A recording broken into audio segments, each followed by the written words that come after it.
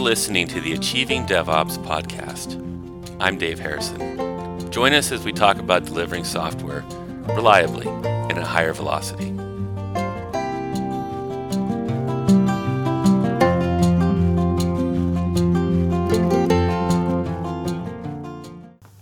Hi everyone. So this is part two. It's a three-part discussion with a good friend of mine, Abel Wong.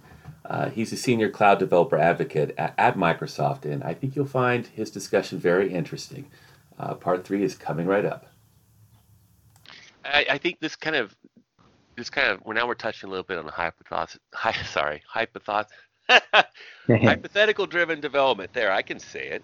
Okay. Yeah. But it's like Microsoft spends a lot of time saying, okay, we're making a guess here. We think that this new feature is needed. Let's get this out as soon as we can, and we're going to know we're successful if this condition is true. Otherwise, we're not going to pursue it further. And they spend a lot of time thinking about what success means and how to quantify it. Yes. So this is really interesting too, because and I don't have a source in front of me right now, but if you Google this, you can find this. This isn't a Microsoft thing. This is just industry wide, right? Mm-hmm. We know for a fact that when you run experiments, a third of them are going to be highly successful. Like you nailed it. Customers love it, provides huge amounts of impact, provides the value that they need. A third of them are kind of like, whatever. People can take it or leave it. And a third of them, you are just flat out wrong, right? You assumed completely wrong. This is so bad. You have customers that are like, if you don't change it back, we're going to just... Negative value. Yes, right. Just in the fact that we're adding features that are little or never used, let alone our customers hating it. So it's about a third, right? Yeah. So what is really, since everything we do is a third, instead of just blindly picking a feature and saying, we're going to go all in on this, what we do at Microsoft is we run a bunch of little experiments, right? We start implementing some stuff where we collect a lot of telemetry. So now we can know, do people love it? Are they ambivalent, or do they hate it? If they hate it, guess what? We're going to abandon it. If they're ambivalent, what can we do? Why are they ambivalent? Is it because the feature is too far buried or something? There's a little more research needs to happen. But the coolest thing is, the third that are highly successful, guess what? Those, now we can double down on those and really go in those directions. And when we're experimenting, we can still experiment along the lines of these successes. So all of a sudden, our success rates for our experiments become far more than just a third, right? Because of what we're doing and all the analysis that we're doing. So then it gets better and better. And over time, you start nailing successes way more than your failures.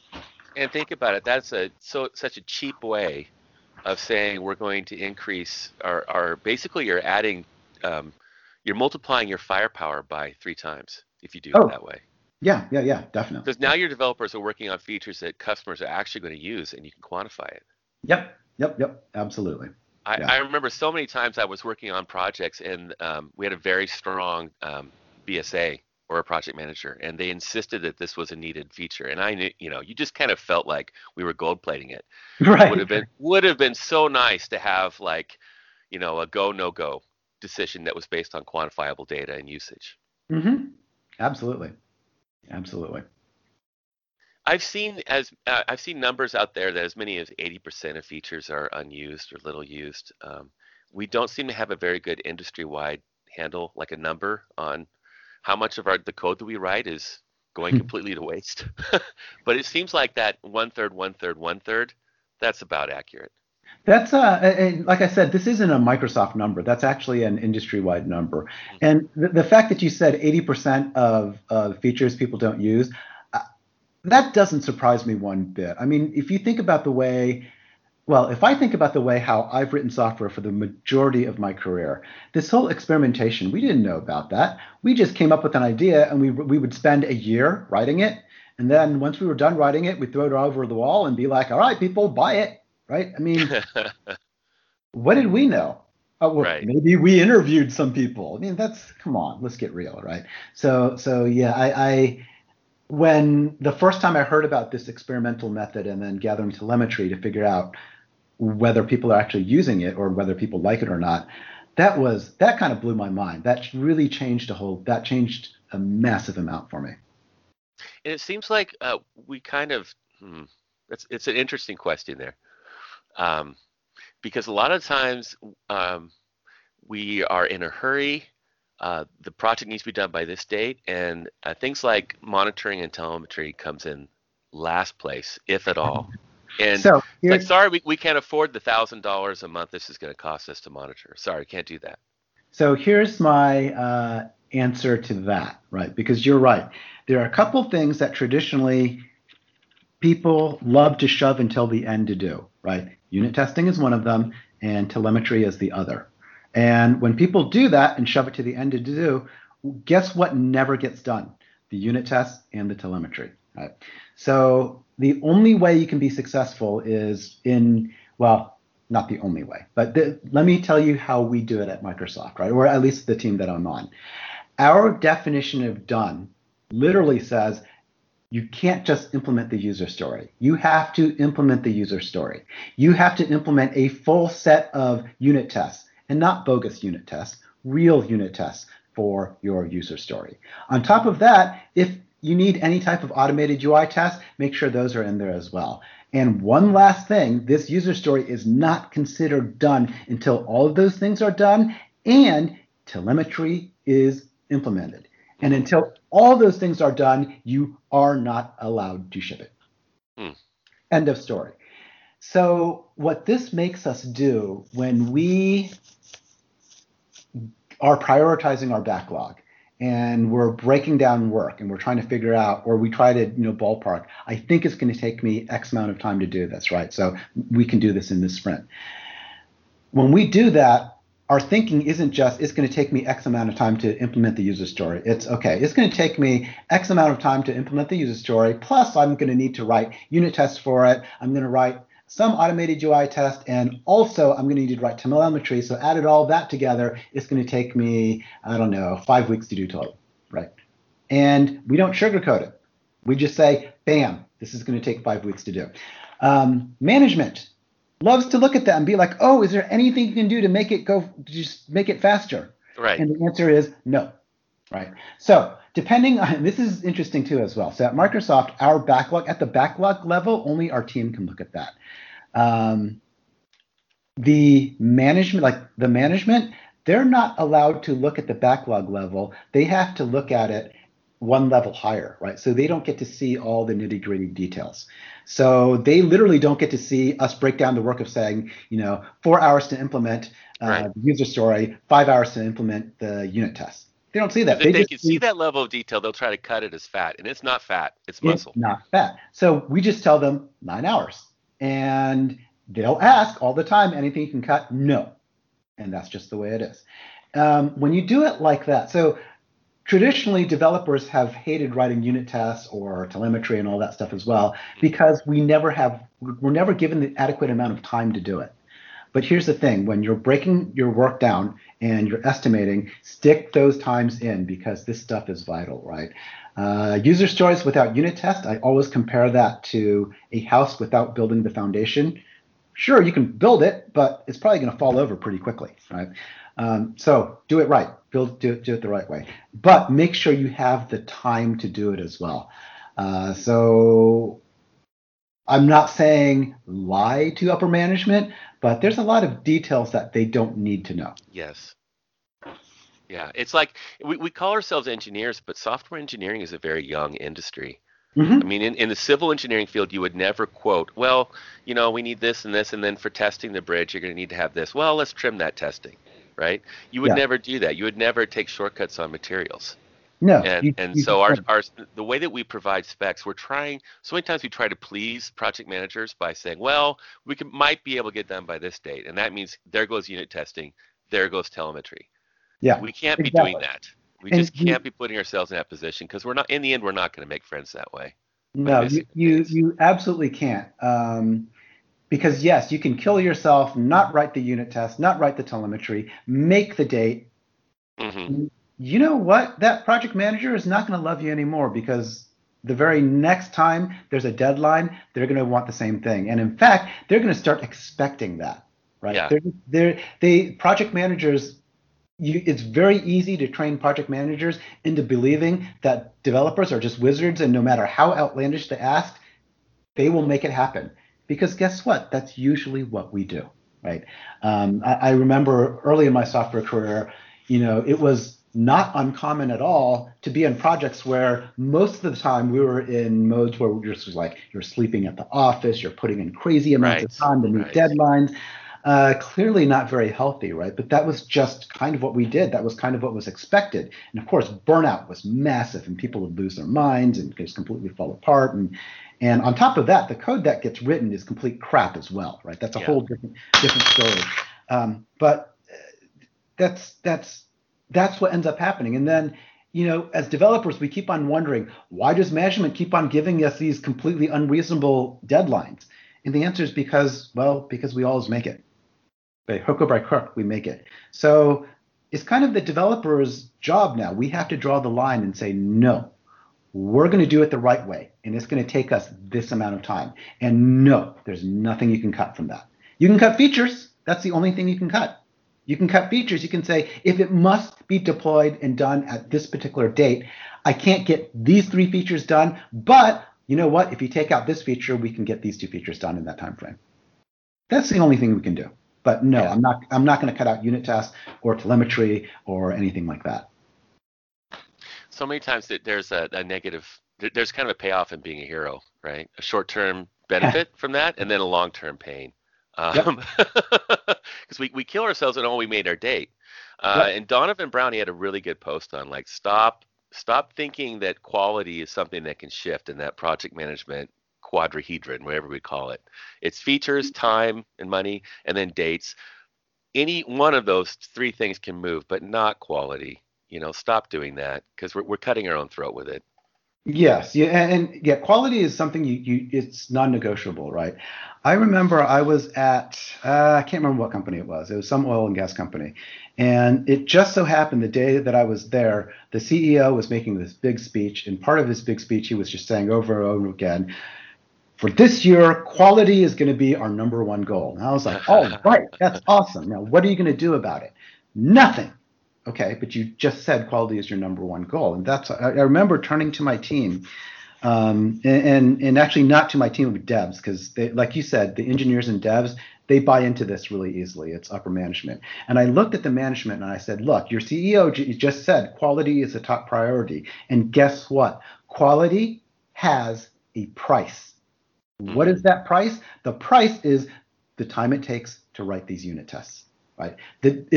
It used to be quality is the time it takes to run our end-to-end functional testing.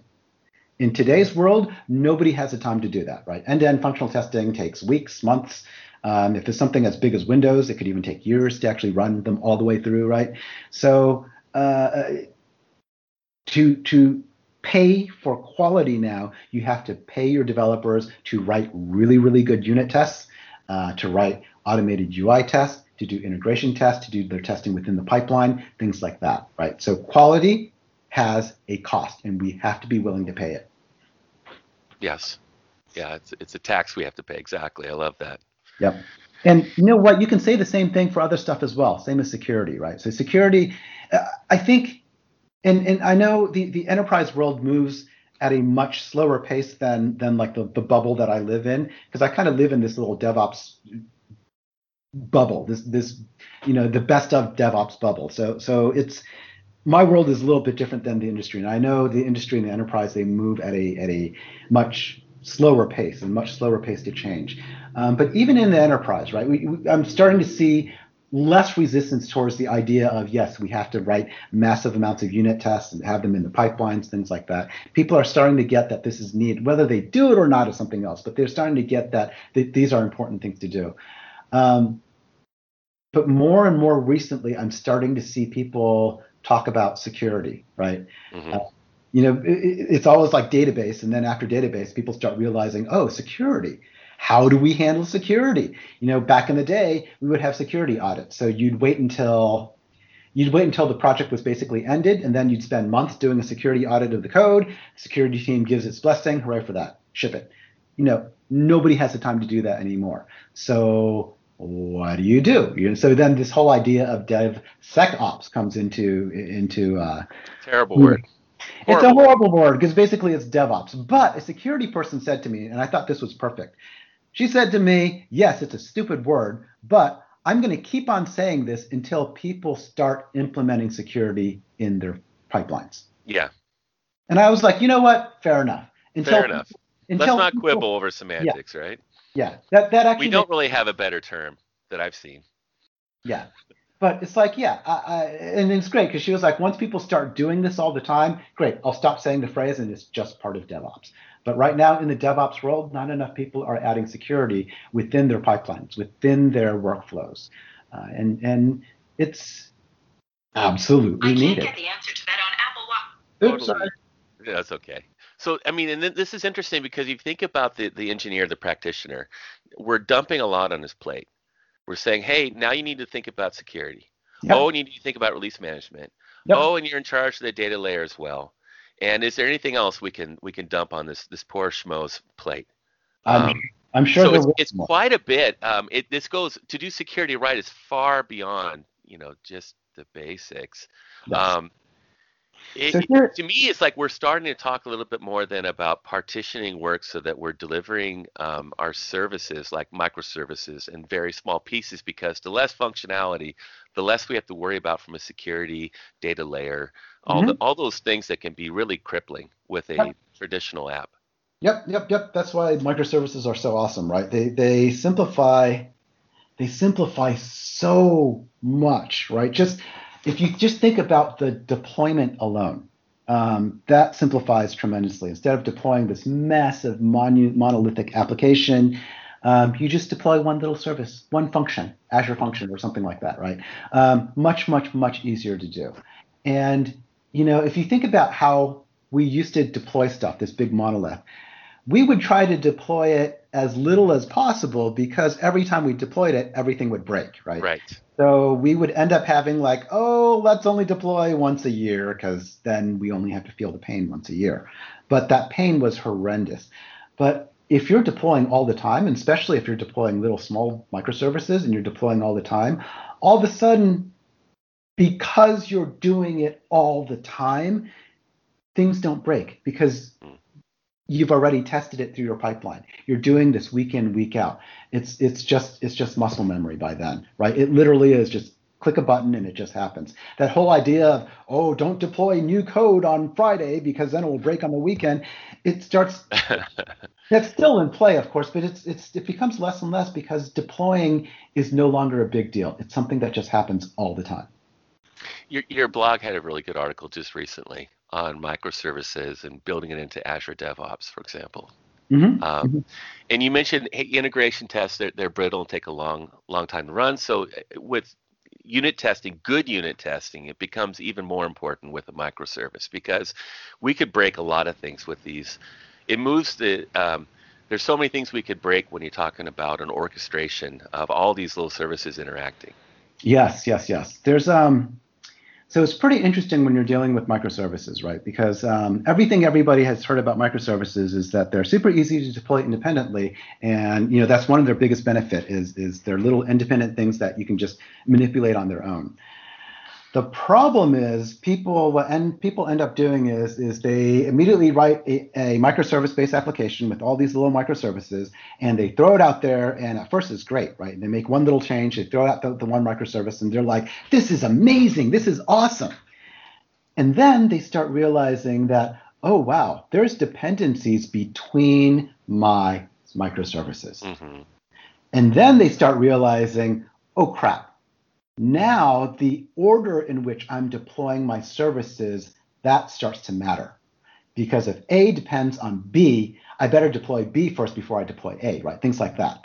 And then all of a sudden their pipeline starts getting really crazy. And then they realize, wow, you know what? We can't deploy them independently. We have to deploy this like a monolith because our code doesn't, it's not written in a way to support it, right? But this actually makes perfect sense. This is a common journey. So Hmm. what I tell people is no problem. Deploy it as a monolith for now, right? Hmm. Somebody makes one change, deploy the entire thing out because your services are not set up in a way where you can actually deploy independently.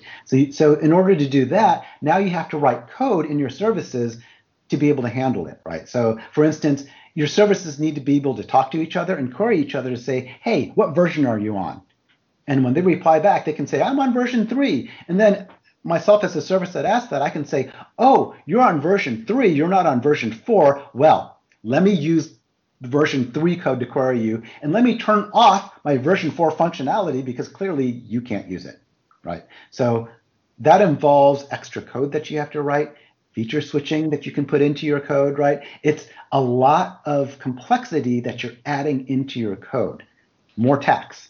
However, this is one of those times where I think the tax, the complexity, is less than the complexity that you would have in terms of trying to manage all of these independent services yourself.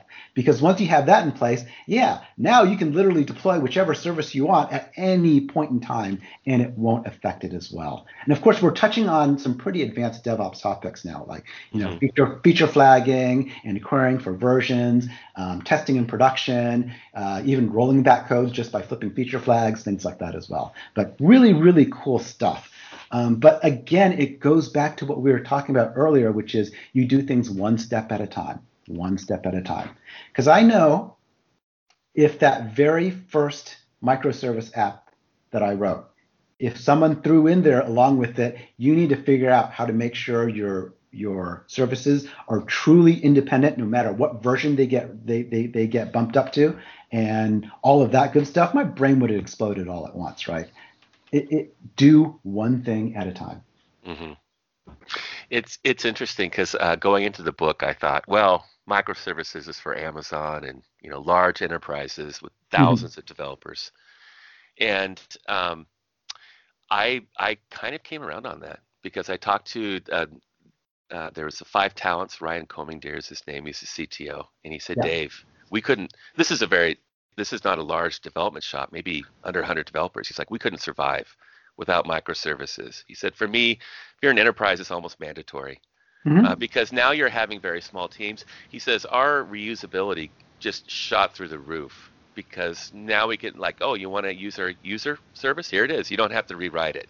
It delivers what SOA promised, that we don't have to reinvent the wheel every time.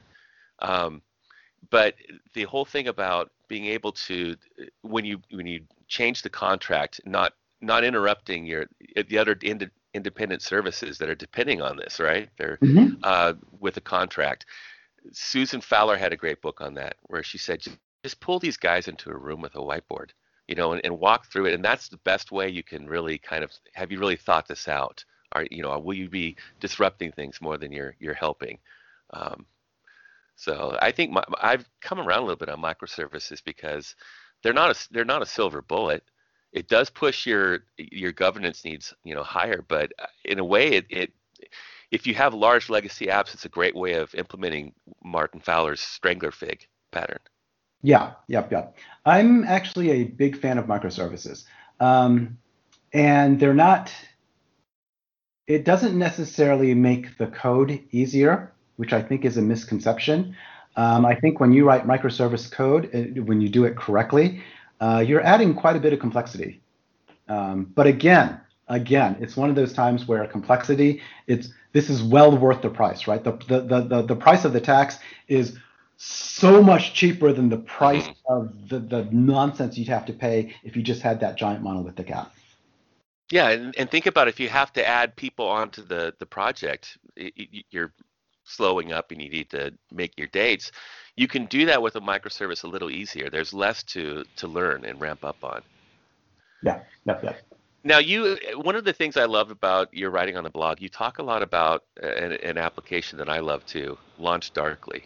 So you want to kind of tell us a little bit about feature flags, or toggles as some people call them. Yeah, so feature flags is actually one of my most favorite things around fairly recently. I mean, I guess feature flags have been around for a while, but I didn't get introduced to them until fairly recently.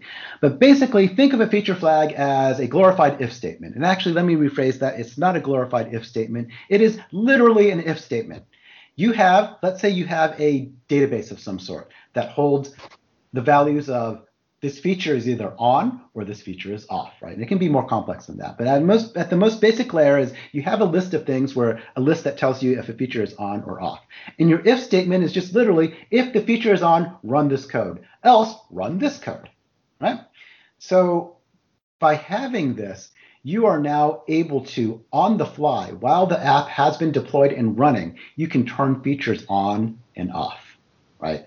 That becomes crazy, crazy powerful for a couple of reasons. Number one, if you implement feature flags, right? If every new feature that you write, you have it wrapped behind a feature flag. What that means is now you have decoupled your physical deployment of the code from the deployment of your feature, right? So you can deploy the code, the feature flag is off, nobody sees the new code. You can Facebook does this religiously. They're like, listen, every feature for the next 6 months is already out there. We just haven't turned it on yet. Yep, we do that too with Azure DevOps. Yeah. Every feature, every new thing that we do is wrapped in a feature flag. So huge benefits from this, right? Like I said, you've now separated the physical deployment of your code from the actual deployment of the feature when people actually see it. A couple things that you can do with this. Number one, rollbacks become incredibly easy, right? You flip the feature on, people start using it. Oh my God, it's completely broken. Turn the feature flag off. Bam, you've rolled back, right? Very, very powerful, very useful. The other thing that you can do is you have the ability to turn the feature flag on for groups of people as opposed to every single person in the world. So that starts giving you the ability of being able to test new features in production. And this is vital, right?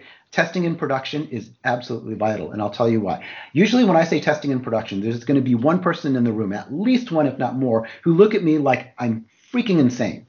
And they're just like, that's the dumbest thing I've ever heard. To which I'll reply to them, no, we always test in production, even when we didn't have feature flags. Because, sure, we have our dev environment, we have our test environment, but answer me this. How many times have you been in a company where your test environment was 100% exactly the same as your production environment? I can tell you that answer. The answer is zero. I have never zero. You cannot simulate production loading. Yes. Yeah. So at that point in time, you are testing in production. And I'm glad you brought up production loading as well, because this is very, very interesting. So with Azure DevOps, you know how we have how we basically deploy rings at a time, right? So we've gotten this down now to Azure DevOps serves the entire world. So we have like a zillion copies of it running everywhere to service different parts of the world. We can spin up these rings really, really quickly. We've got that down. It's basically, I was going to say, it's a PowerShell script. It's a little bit more complex, but we've got that down. We have a test environment that we spin up, that we run our tests in as well. However, so this is literally the exact same infrastructure as what's in production, but it's still not the same, because no matter what type of tools that we use, you cannot generate the type of load that you get from a real world example. You just can't, no matter how you try to simulate. And believe me, we've tried everything, and we've spent ridiculous amounts of money that only Microsoft can to try to solve this problem. We realize, wow, you just can't create that identical environment. So you're going to be testing in production anyway. So if you're going to be testing in production anyway, why not test it behind a feature flag where you can open it slowly, incrementally, to a small group of people, a little bit bigger group of people at a time, to minimize the damage if bad code gets shipped, which, guess what? It's gonna happen. Yes.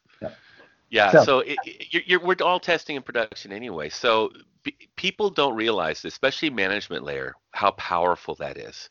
Instead of like being an on-off where it's like, we're broken, let's try to roll back. Oh crap, we can't get the data layer. We're host. I've had those cold sweat moments. You have too. Mm-hmm. Being able to kind of slowly turn on the hose where we're just seeing how it goes, and then being able to turn it off at whim, that's incredibly powerful. That's hugely powerful. And then the next thing that happens, I have like a whole hour talk just on feature flags. That's how much I love them.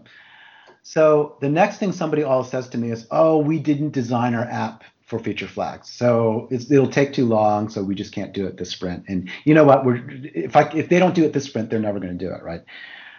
And my answer to them is no. If you can write an if statement, you can write a feature flag. So what that means is your app doesn't have to be designed any special way.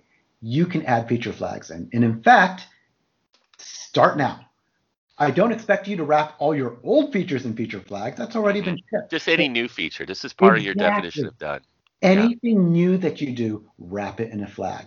And sometimes, you know what, it does change the way you code a little bit, but for the better. It's kind of like those teams, once they start writing unit tests, it forces you to write your code in a different way. It actually forces you to write your code in a much better way, much cleaner way. Right? So you get some added benefits that way. But the point that I'm trying to make is feature flags is ridiculously easy to implement. It's just an if statement. So if you're not implementing feature flags, any new feature we have, just do it. Next It's a question. lot like monitoring. Yeah, It's a yeah, lot like telemetry. It's like just take an afternoon and yeah. do it, Just and do then it. make it a part of your daily habit. And it's not Yeah. nearly as hard as you think. And No, it in isn't. fact, feature Yeah. flags is even easier than telemetry, especially with the tools that they have out there. So a lot of times people ask me, what tools do you use to do your feature flagging, right? There's some open source tools. I'm a big fan of using LaunchDarkly. LaunchDarkly is not Microsoft. They're a complete separate company, and they are a feature flag service as a service, right? But they have a great system. It works great. So I use it for I use my own personal apps. I use LaunchDarkly all the time. So what a great talk we had with Abel. This was part 2. We're going to continue with part 3, a little more discussion about feature flags and Dynatrace. Coming right up, part 3.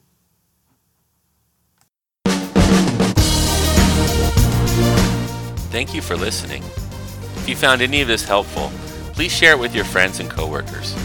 And we would love your 5-star reviews. See you next time.